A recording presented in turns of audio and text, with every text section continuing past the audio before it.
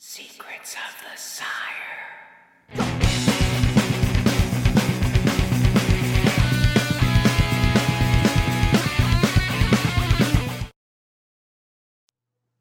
Good evening, ladies and gentlemen. Welcome to Secrets of the Sire. We talk comics, movies, TV, and pop culture every Wednesday night, 8 p.m. Eastern on the Sire Studios digital network. That is youtube.com/Sire Studios, facebook.com/Secrets of the Sire, twitch.tv/Secrets of the Sire, and secretsofthesire.com.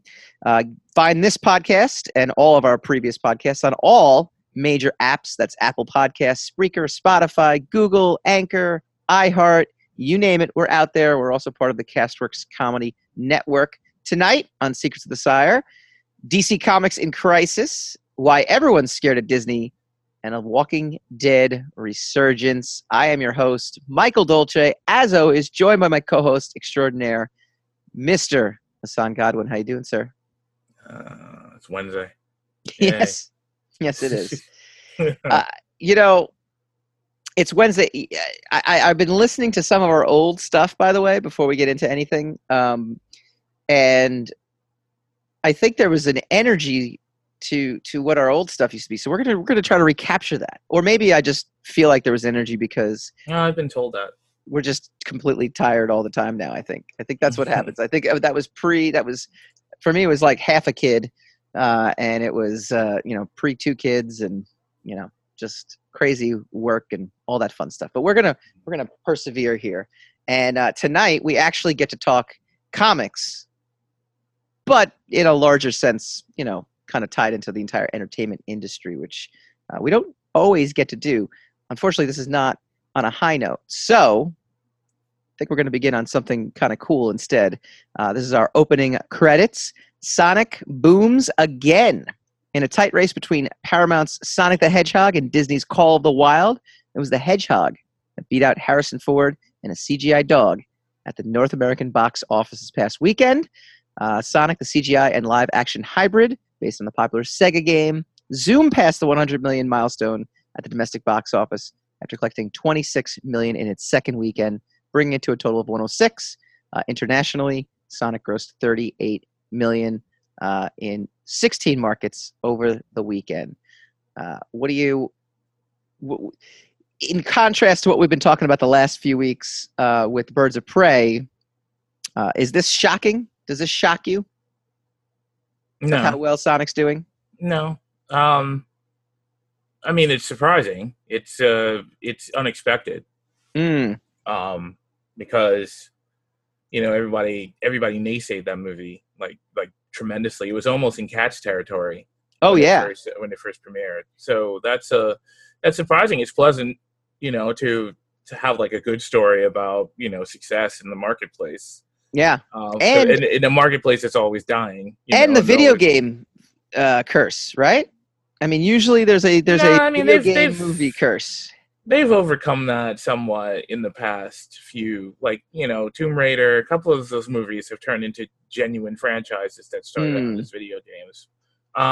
But yeah, I mean, for the most part, it did have that against it. It was like what being a Marvel movie used to be, right? In the old days. So yeah, our audience I don't understand what that means. Who the heck with them? Like the old Punisher, the old Punisher movie.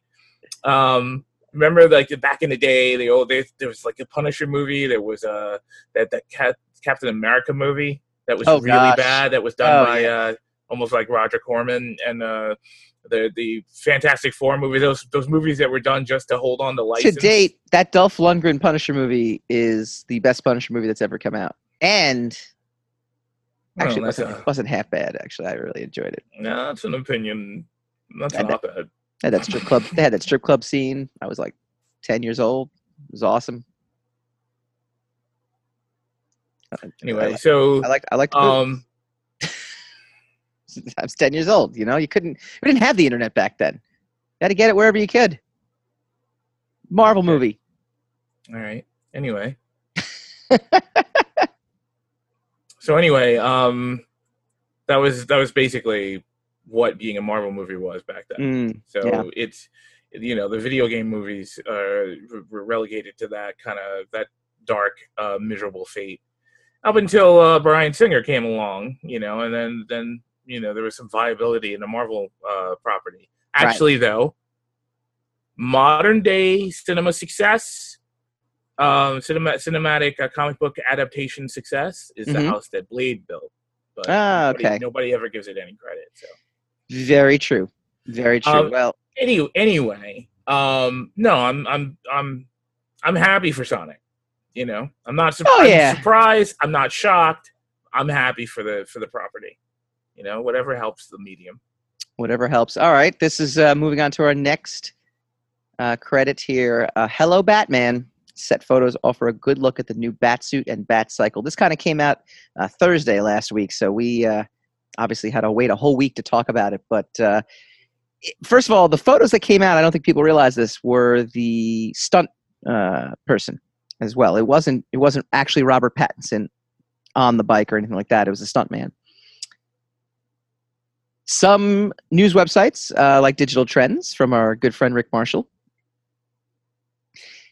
suggested too it has a throwback to the very, very early Detective Comics from like the 30s with the pointed ears, the ears back all the way, and things like that.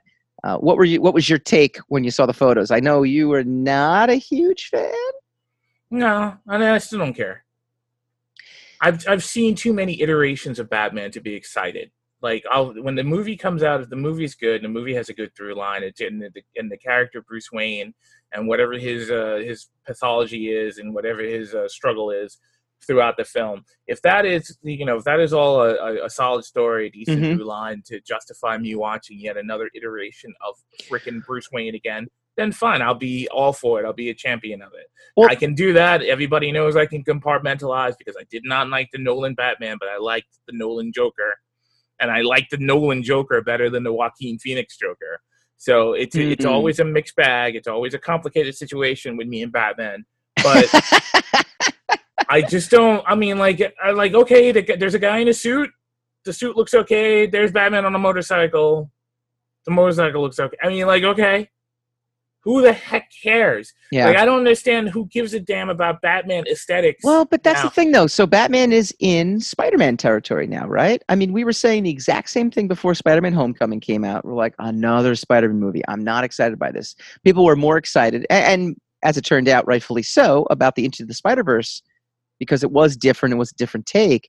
But then Homecoming came out, and it turned out to be tremendous, and Far From Home actually even built on I'm that. Still not excited by Spider-Man, but I mean, look, those movies are good. No, at this point, the movies have been so solid that I'm excited for the third, especially now that Sony and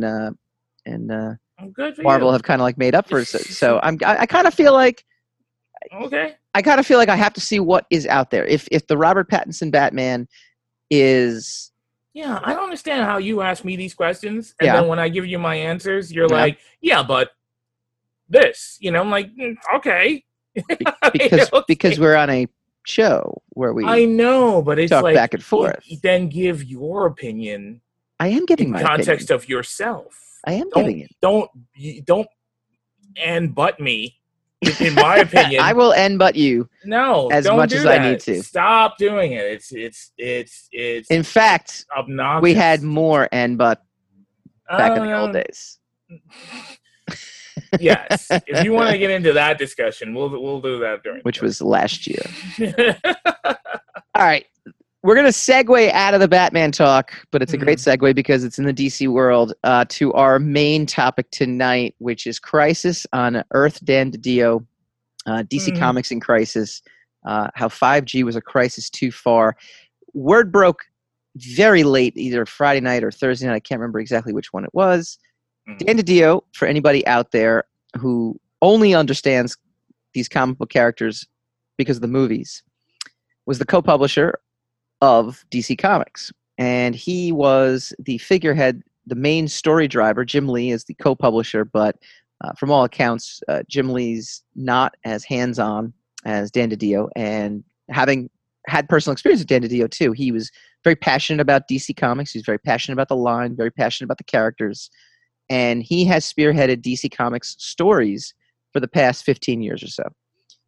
Possibly even longer than that. I mean, yes, a dubious resume, if you're he various camps out there. Here's the thing, right? Interwebs. He is okay. Yes, a dubious resume, but a lot of fans may not have liked his choices. They might not have liked his decisions, but ultimately, he was not afraid to take chances. He was not afraid to continually reboot the line. And apparently, the latest reboot. Now, giving some more context to this, and this is how we need to frame it for the comic book movie audience. AT&T recently purchased Time Warner, so AT&T now owns all of these properties, these IPs: Batman, Wonder Woman, Green Lantern, Aquaman, Superman, all these great DC comics. DiDio's plan, called 5G, was another reboot, which I know, it's both easy for me to talk about DC Comics and also difficult. It's easy for me to talk about them because I'm not a huge DC fan, never been a huge DC fan, so I don't have a loyalty to all this stuff. I don't really have a bias in terms of, this is lousy or this is bad. I mean, all of it sounded pretty standard comic book fare to me. But this also makes it difficult because I don't have a horse in the race, really. I just, I'm kind of curious to see how it goes. But apparently, this is coming from Comics Beat. No matter how many times DiDio was promoted, he continued to micromanage the DCU, and his latest attempt was 5G. 5G was going to fast forward everything and reboot DC Comics Ultimate style. So there was talking about having a Black Batman, different variations on classic characters. That Black Batman was actually specifically mentioned in a lot of the articles. So I don't know how true or false that is, but that was one of the things that they were talking about, making it more contemporary and doing an Ultimate line thing. And ultimately, AT&T kind of said, all right, enough is enough, because especially when they're gearing up for a new Robert Pattinson movie and they're gearing up for a new Wonder Woman, 1984, it just, they said enough is enough. They also, in recent months, said morale had plummeted amid frequent shakeups in responsibilities, frequent departures. Pat McCallum, former Wizard guy, he had just been made head of the whole DCU, quit after Thanksgiving. Most recently, Alex Antone quit, taking a job at Skybound. Then there was also a whole bunch of stuff, but apparently right up until last Friday, Dan DiDio was the co-publisher. In fact, he was going to be talking at C2E2, which you can check out Sire Studios at this weekend. And he was going to give his co-publisher panel with Jim Lee. So I know I was kind of shocked when I heard it, but not really, I guess. I don't know. I mean, were you kind of stunned at the news, or what's your thoughts there? No, I'm not really ever surprised by these crazy, changing of the guards in the comic book industry. Mm-hmm. Because, I mean, it happens so often. And a lot of times, if you're not paying 100% attention, a lot of times you didn't even know that so-and-so was in particular position. Yeah. So you find out that they got fired. Yeah. And they moved along, or they quit for some reason. So, I mean, like, he's got a large resume. He's been a long-time contributor, mm-hmm. for years and years. He's been in the industry, like, forever. Yeah. I remember hearing his name, like, way back when I just started getting into the industry. I got to interview him a couple times at Wizard. I mean, he was always very genuine. He was great to talk to. You could tell he was genuinely, he wasn't a suit, he was genuinely, like, he loved the characters, Whether or not you agreed with his decisions. Yeah, but I mean, he came from the right place. Presided over New 52 and Rebirth and stuff like that. Yeah. A lot of that stuff was, I mean, now it's become a joke. The continuity of DC has become a joke under his. Which to me is always amazing too. Watch. Right, that's the thing that fascinates me though, because I remember back then when New 52 came out, I said, "Oh, they're rebooting the whole line." Because, look, comic book time is a funny thing, right? I mean, Batman has been around for 80 years, and he's maybe aged 10 years. However, Dick Grayson, who was his sidekick, has also aged 10, has also managed to age and be a grown man. And Tim Drake now is also a grown man. And it's like you have all these iterations of sidekicks that are now become full-fledged heroes on their own. But meanwhile, Batman's like still kind of 25. maybe 30. You know, I mean, if you No, not as Robert Pattinson. I mean, he's always a man in his like. He was always a middle-aged man, as far as I'd seen him. He hasn't been advancing out of middle-agedom, but he's Right. always been a man a little behind his weight class. You know, Yeah. like he's been all a little behind his prime. You Yeah. know, he's not at peak. Like Batman Year One, those other the early Batmans. It's always something that we look back on. Yeah. From continuity perspective. That like, oh, those were the years he didn't know what he was doing really. He almost got killed a whole bunch of times, but he was in his physical prime. Right. And now he knows what he's doing, but he uses a lot of gadgetry and a lot of technology to keep himself, in pace with the Right. with the criminal underworld. Right. And also, there's been a lot more embracing of recent times of the fact that Batman's a psychopath. Like Sure. like Well, people. I mean, but you have to, for context, you have to understand how that perspective has changed. To like, Batman's crazy. From him being one of the Justice League. Sure. Now, he's still one of the Justice League, but I mean, it's always played with a little bit of but there's something a little off about the guy dressed like a bat. Whereas he used to be like one of the tried and true members. So. I mean, times have changed and a different reflection on all these characters. I don't. Well, there's a term that they use. It's called queer baiting. Okay. It's whenever you throw in a LGBTQ character, just to satiate that particular aspect of the audience, or so that you could click a box of representation. Sure. But the character has really no agency in the story. The story really doesn't reflect on them, so it doesn't matter. It never really matters. Like kind of like, even though I don't want to accuse her of doing this, like it's like saying that Dumbledore was gay, and it's like, okay, right. like right. I don't know what, So that's that's what is referred to. I don't use the term myself, but that's referred to as queer baiting. And a lot of times we got diversity baiting. Making Batman into a black man. Why? I mean, I get it for kids and for diversity and stuff like that, and I understand it, but it's going to do is piss everybody off. Yeah.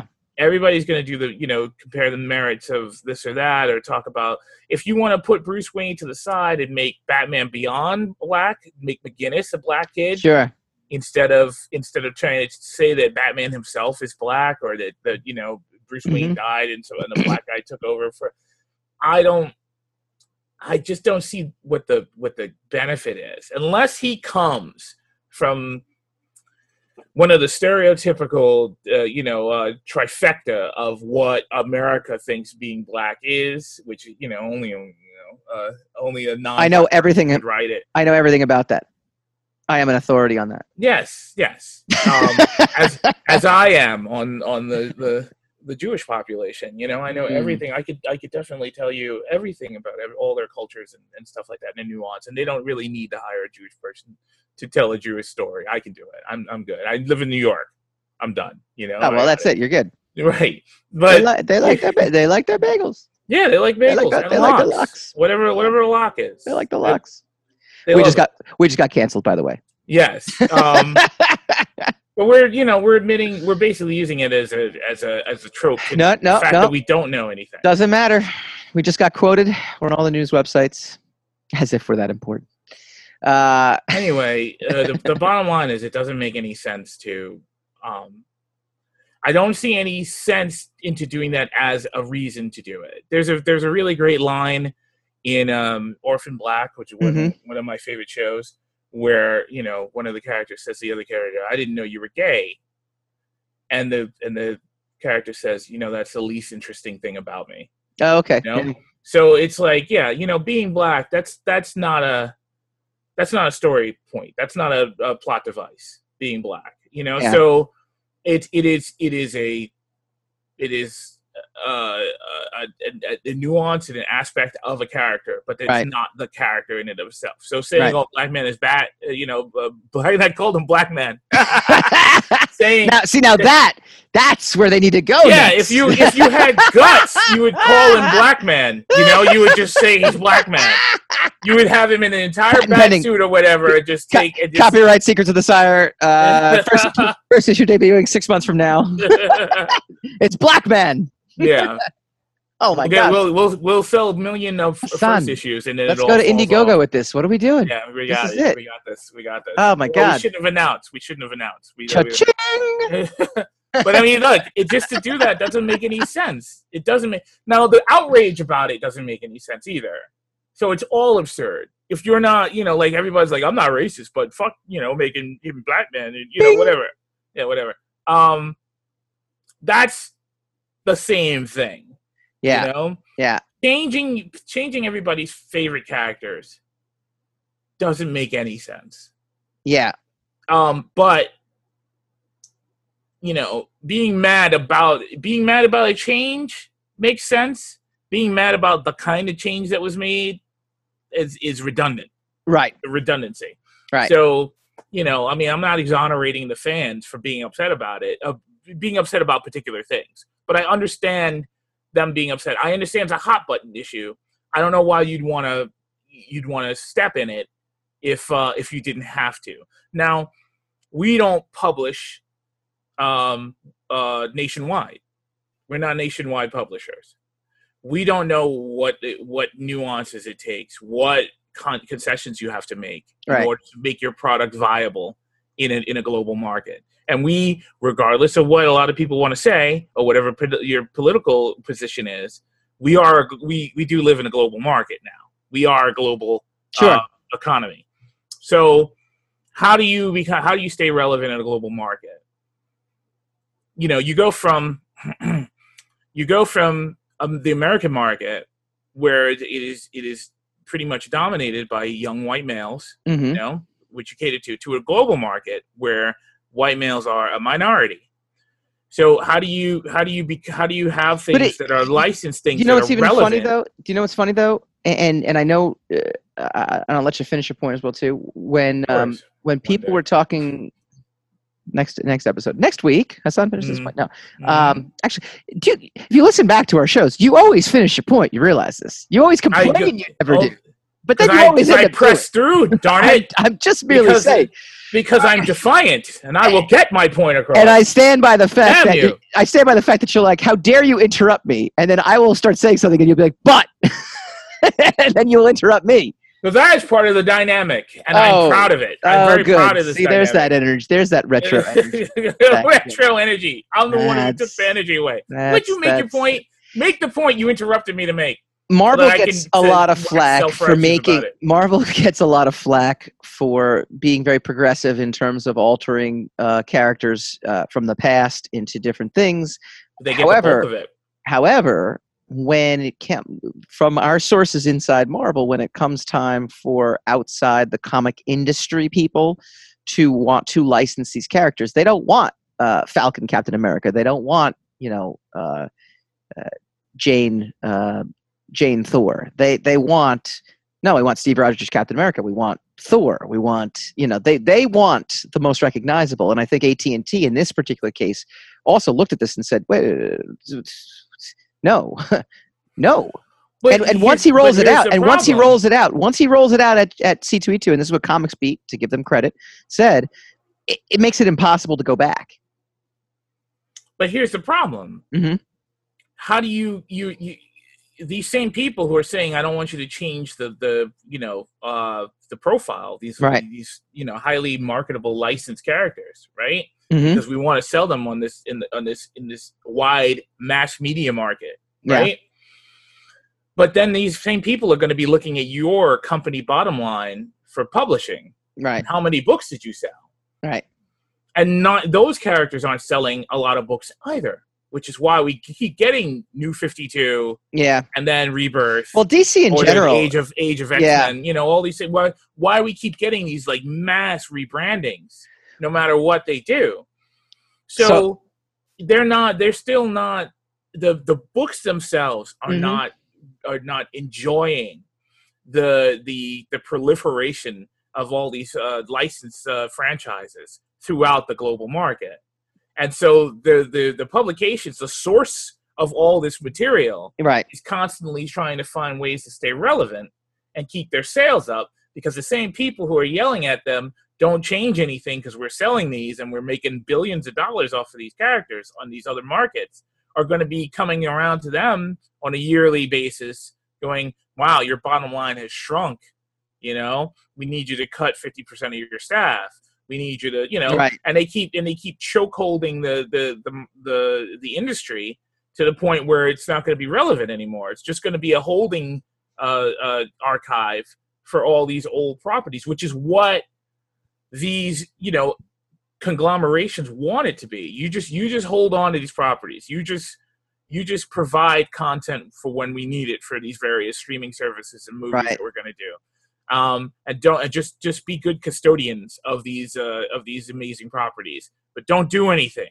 And you know, if they were like, we will support you as long as you maintain these characters, as long as you're good custodians, we will support the industry and we will support your staff. If they made those concessions, then we wouldn't have any problems. Well, you bring up a lot of really good points. We're going to take a quick break because what you touched upon were two different things. One, there's rumors rampant after this went down as to what the future of DC Comics, the actual comic publishing label, is, with AT&T running it, whether or not it is viable. And then I want to throw this out to you as well, too. I mean, are we even going to be reading comics in 5 years? And I don't mean, are you going to be looking at sequential graphic novels, but comic books as we know it. You know, at what point is there an end date? Is there an end date coming up? We'll discuss when we return.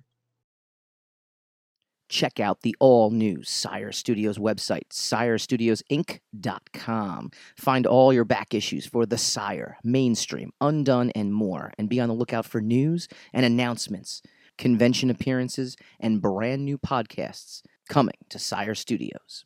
That address again is SireStudiosInc.com.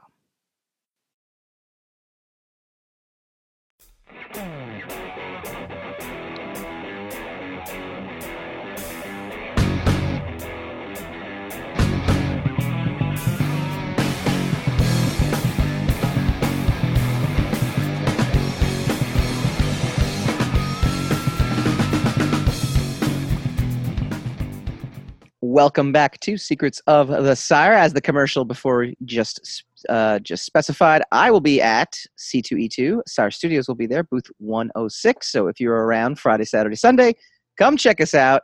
We got some mainstream exclusives. We've got Descendant trade paperback. We got a whole bunch of stuff for sale. And you get to see this smiling face, which no one cares, dude. You're going to paint yourself as a superhero and whatever. I didn't say I was going to be a superhero. I just said I'll go sign some books. Yeah, all right. And sell some everything. Superhero signing books, though. I wrote these books. I made these. That's right. I am a great man. I made this. Which one was that? That was X-Files, right? At the end of X-Files? Yes, that was Chris Carter. Yeah. All right. So we were talking before we went to break about the crisis at DC Comics, Dan DiDio, co-publisher, being let go and what it means. Yeah. But in the larger sense, now since that's happened, but you have remarks about a global market being relevant in a global market, right? I do. Okay. But first, just give it a little bit more context. The rumor mill then started churning, and unsubstantiated rumors. But here's the thing, right? 5G, this whole plan itself, had never been substantiated. In October, there were little glimpses. They were going to do a big marketing rollout for 5G. So what it actually was, we don't know. Plus, if you read even more about it, a lot of creators got their feathers ruffled. Scott Snyder wanted no part of it. Apparently, he has maybe more sway with AT&T. AT&T also, again, all of this is in the framework of Dan DiDio has new bosses. DC Comics has new bosses. It's AT&T. So what does this mean for the actual comic publishing line? So yes, there were crazy rumors that they would actually license out the characters to Marvel to actually handle the comic publishing end. And if they did that, you could have crossovers galore. They could inhabit the same universe for however long that lasts. I mean, death now.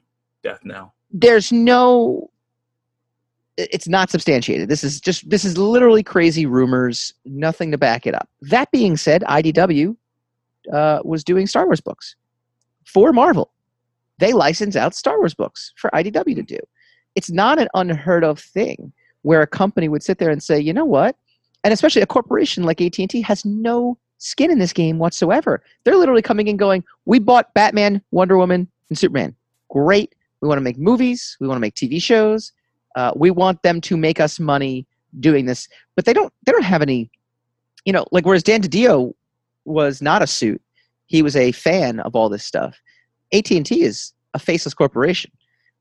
They don't have any loyalty. They don't care about the 80 years of publishing. They don't care if all of a sudden they sit there and go, comics don't make us any money. We got the movies. We already got the characters. Why do we need to make comics? They could literally do this tomorrow. They could sit there and say, why are we making comics? Because comics don't make money. They very rarely make money. Kickstarter books are great, but even Kickstarter books, for the most part, you make enough to make another book. Yeah, but I mean, let me ask you a question. Do you think if comics went away, if the source materials went away tomorrow and all the retailers closed and like Marvel and DC just closed their doors, do you think those movies would have any viability after that? I mean, maybe the Marvel ones would because they have an established universe, right? And they could try to push it as long as they could push it. But I don't think the DC universe has established itself enough that it could keep surviving these reiterations. Do you want to know what the top-selling DC books were last year? Reprints of previous storylines. Retailers. I understand that, but retailers would not be able to sustain their businesses off of reprints. So of course not. So, like, once those industries close, the retailers are going to close. They're going to move on to what else to hawking some other kind of wear, right? Yes. I mean, primarily. Yeah. So, I mean, that's just going to dwindle and die. I don't think the comic book medium would ever die. I mean, there's always going to be independence. There's always going to be people. Well, it's also digital. I mean, you have things like Comicsology Unlimited where you can pay $10 a month and you get everything. For the purposes of like wondering whether or not comics in themselves are going to go out of style. Right. I don't think, like you were saying, like, will we be still reading comics in 10 years? I think so. I hope so. But I don't think so. I mean, so. Think about it. The industry will we be reading Marvel and DC 10 years from now? Maybe not. I think we're going to. I don't know. I mean, the doors have never been as open as they are now for people to make these things on the absolute cheap, But that's quality commercial style, commercial quality properties or product. Excuse me. So I don't think that's going to go away. You still got people making vinyl records. It's not going to go away. You know, and it's way easier to make a comic book than to make a vinyl record. And you still have stores that sell vinyl. True. So, but your cost to make a vinyl record is actually less the music's already recorded. The cost to make music has gone down. The cost to make comics has actually gone up if you think about it, right? I mean, in terms of the production that actually goes into it.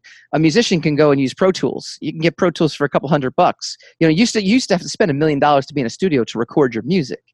Yeah, but an artist can use Photoshop. An artist can. However, an artist needs to be paid a wage of some kind that is going to allow them to continue making. You're talking about people doing comic books as a full-time job. Yes.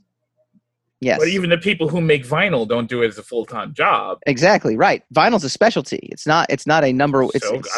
But the point was, are they going to go away forever?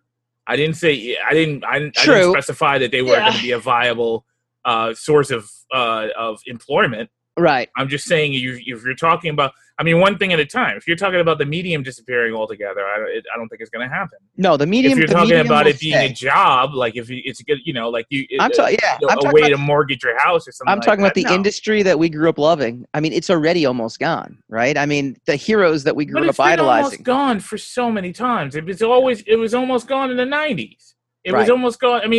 It's always on the brink of being gone. And I'm not saying that this means it won't go away. Yeah. But it's even if it does go away, it's been a burn that has been smoldering for 30 years. So even if it blinks out tomorrow, it's like, well, that's not a shock because it's always been on the verge of dying. We talk about the gatekeepers being gone. And that has opened the floodgates for independent creators to go wild. But at the same time, you know, and maybe I'll sound like a shill by saying it, but gatekeepers had a purpose too. They were there to filter quality material, material that could theoretically sell. They weren't always right. There's plenty of stories. I mean, the Harry Potter, for example, right? I mean, Harry Potter got turned down by 12 different publishers before it finally got a home, and it became the biggest selling book of all time, book series of all time. So, you know, obviously there's faults in that, but with the gatekeepers going away, with the traditional outlets going away, I mean, yes, I agree with you. We're not going to see the end of comics, but we're definitely seeing at the end of what we grew up enjoying in terms of it. I mean, it's everything. I mean, look, we're not saying anything groundbreaking here. It depends. It's the end of what you enjoy. If you just enjoy the comic book medium, right? Then which was how the question was posed. Are we still going to be reading comics 10 years from now? That's all you said. On phones. We'll be reading them on phones. And I think maybe not. That's what I'm talking about. I mean, we're still going to be, when the cassette tape comes out, are we still going to be listening to vinyl records in 2020?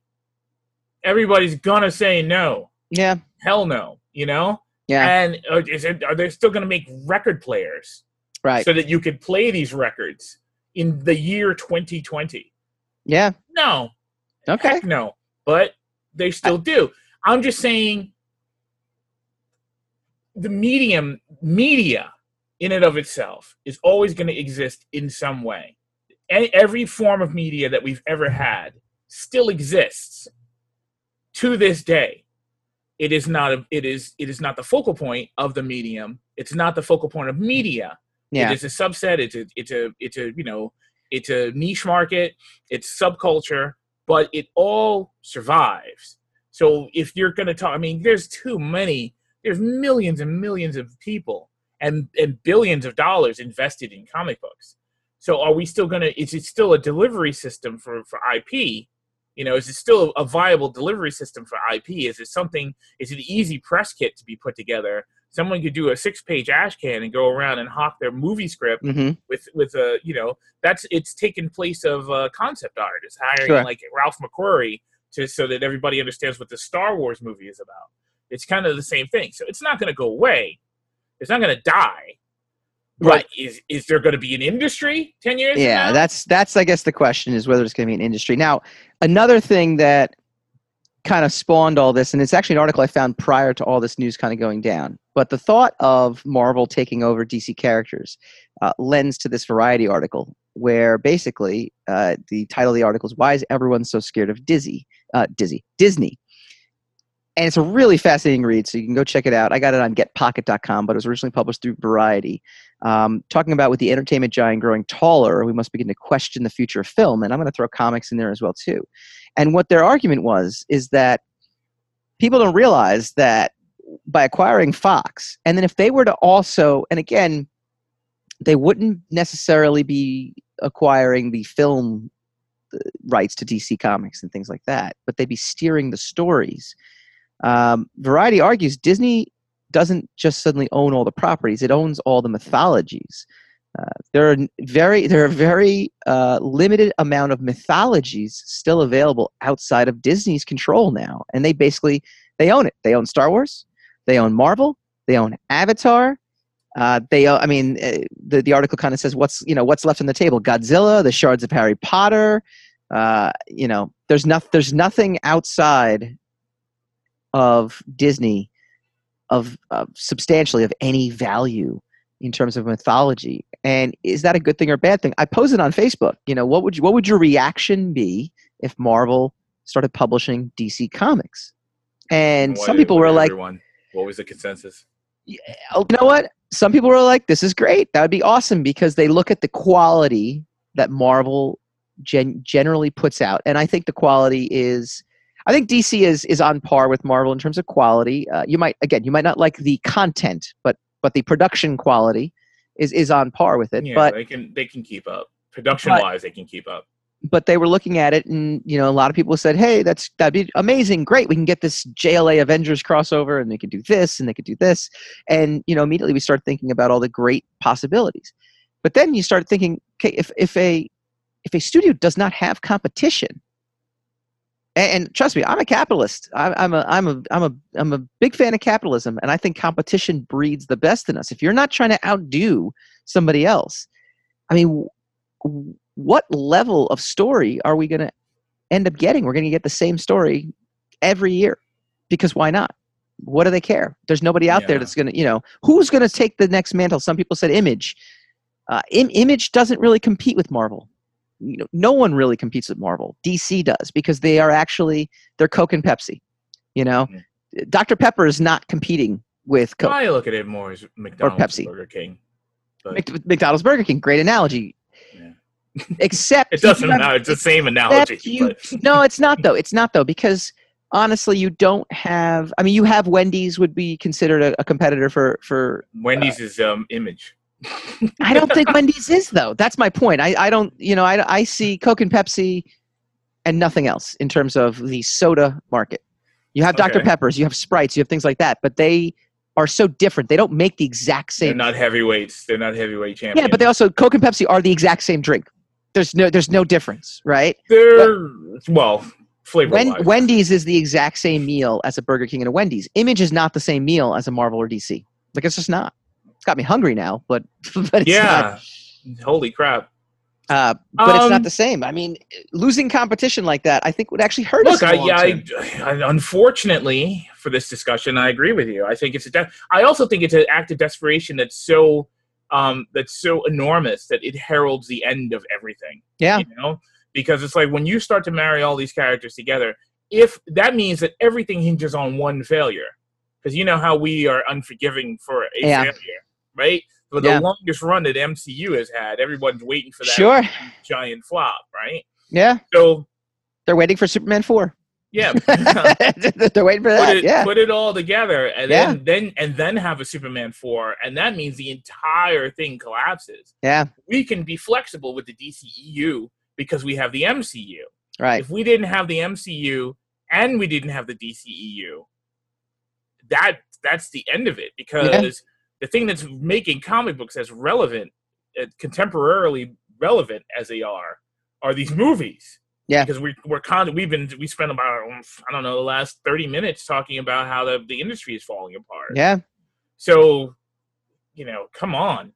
Like if we marry them all together, so in the hopes of having some kind of glorious, battle royale of characters that never really were supposed to share the same air. Right? Once you do that blowout, let's say you do it to Endgame proportions, right? Where it's that well received, not the quality of the Endgame itself, but just to be that, universally lauded as, an achievement. Once you do that, right? Even if it does that well, that's your wad. It's gone. That's your Sunday punch. That drunken orgy seems like a good idea. But you gotta wake up in the morning and and everybody's sick, and everybody and your marriage is over, and everything is over. I mean, look, it was a great night, but that night is not worth it. We're back. We got the retro energy. I knew we could do it. I knew we could. All right, when we come back, we'll go spinning the racks. I'm everything my 19-year-old self fought hard to not be. Yes, you are it's like 19-year-old self is like, you've become what you hate. You've become the enemy. 19-year-old self, don't sell out. 39-year-old self is like, sell out every night. Out. Like, sell it out, baby. First sign of trouble, sell out.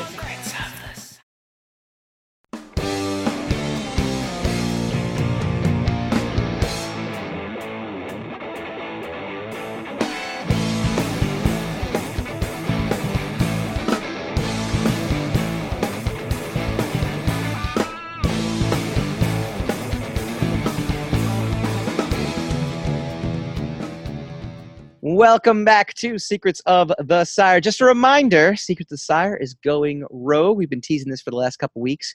Next week, you will get your full answer. So what that exactly means. We're going to find out next week what the We're going to find out.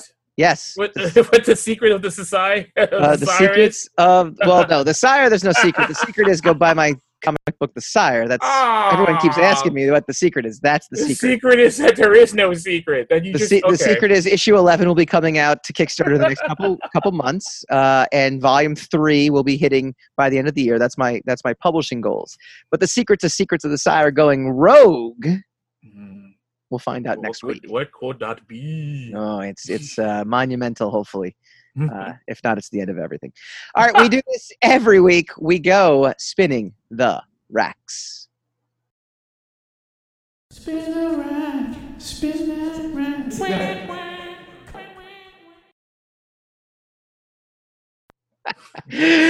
We did it. We talked mainly comics today, so I thought for Spin the Racks we could actually flip the script a little bit, and we'll talk a little TV here. Walking Dead returns to higher ratings as the Walking Dead mid-season premiere. It drew 3.5 million viewers, this is according to Hollywood Reporter, the most for the show since the season 10 opener in October. It grew by 9% over the same day viewership from the fall finale and rose by double digits in adults 25 to 54. For all of the talk of the end of Walking Dead and the ratings declines, it's not obviously nearly what it was when it was averaging 14, 15 million viewers. It is still the top title in ad-supported cable. So it is still given up. It has never given up its title as top series on ad-supported cable. So the rumors that Walking Dead is done. I don't like Walking Dead at all. Yeah.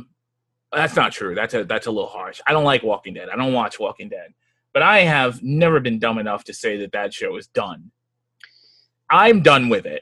But I've never once intimated that show is finished. I watched my first episode in over a year. I'm on season 9, episode 3. I vow to get through season 9 before season 10 ends.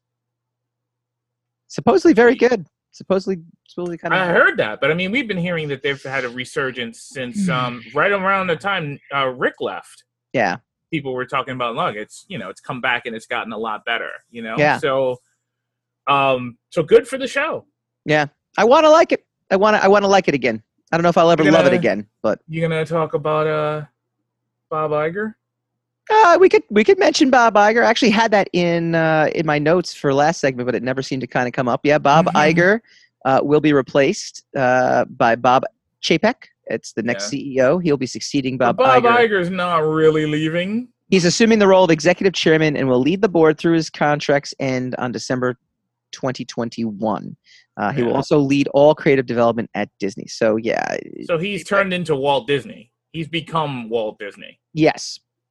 He Bob also Chapek is going to be the slave master. Correct. Correct. Who's going to crack the whip around there and be told what kind of be the proxy king. Correct. But in name only. The big thing about this is how sudden it came. However, he talked to the New York Times. He said the succession moves were only abrupt in other people's eyes because we haven't been talking about it publicly. The company considered whether to name Chapek COO, but I did not believe that would bestow on him any kind of autonomy that I wanted him to have during the transition. So he essentially, I guess, big news for folks out there who really care deeply about the industry. Who's doing what, but as the album cover says, good news for people who love bad news. Yeah. Exactly. but I mean, look, it depends. If Bob Iger is not really leaving, if he's going to be in creative control, that doesn't really mean anything's going to change. In 2 years, essentially, to 2021. Right. So I mean, in the immediate future, that doesn't mean much is going to change. And look, so far, why would we want it to? Right. There's people in the Star Wars camp who might want a lot of things to change. That's a good point. That's good. Well, great segue though. These are the Baby Yoda toys you're looking for. That was my second story. Did you fall in love with the Lego Baby Yoda revealed at Toy Fair? Hasbro has released last week at Toy Fair, Baby Yoda action figures, an animatronic edition of the Child. He may look like Baby Yoda, but this lovable creature is called the Child, and now you can become its protector with his animatronic toy from Star Wars. You can get all kinds of Baby Yoda toys, everything you wanted, everything you were hoping to get by Christmas. I will have to have one sit next to my baby. So, look, even you're a devout Star Wars fanatic. you have big problems with Disney Star Wars, Old Star Wars fanatic. and not Baby Yoda is still the best thing that's ever happened. So I don't know if it's the best thing that ever happened, but it is fantastic. it really is, right? I don't know if I don't know if I could call it the best thing, but What? it is pretty fit. It's just an Sometimes. image. It's an image that works every time. Like every time they used him I for a know. comedic beat, know. it was like, wow, it's actually annoying how effective Baby Yoda was. Lightning It's in a bottle, everything that man. Rian Johnson Lightning hoped in a that the- right. He hoped that the Porgs would be. I Yeah. mean, what he tried to accomplish with the Porgs were accomplished 3 seconds by taking Yoda and making him really young and small. Yeah. And done. Like Yeah. it didn't even take No. it didn't even take ingenuity to do it. And we were like, we're all on board. I've never seen How- something how- so universally loved. What's his name? Who was the actor who played the stormtrooper kept smacking Baby Yoda? Oh gosh, he's he very was hated. Sudeikis, Yeah, right? Sudeikis. He was Yeah. he was taking heat on Twitter for Yes. being I mean, come on. Yes. Come on, people. Yes, I mean, for that's how following Baby his, Yoda. Yeah. He's in the zeitgeist, man. Baby Yoda Yeah. goes nowhere. He goes So nowhere. See, Hassan, this just proves I have the pulse of what people want to talk about and listen to. You're talking about Bob Iger, who I mentally checked off my list of things to talk about as we were talking because I'm like, no one cares about that. Baby Oh, Yoda. Look, yeah. our ratings just went up. Our likes and our views just skyrocketed because we're talking Uh-huh. Baby Okay. Yoda. Alrighty then. Next week, we reveal what going rogue means for Secret to the Sire. You don't want to miss it. We'll catch you next week.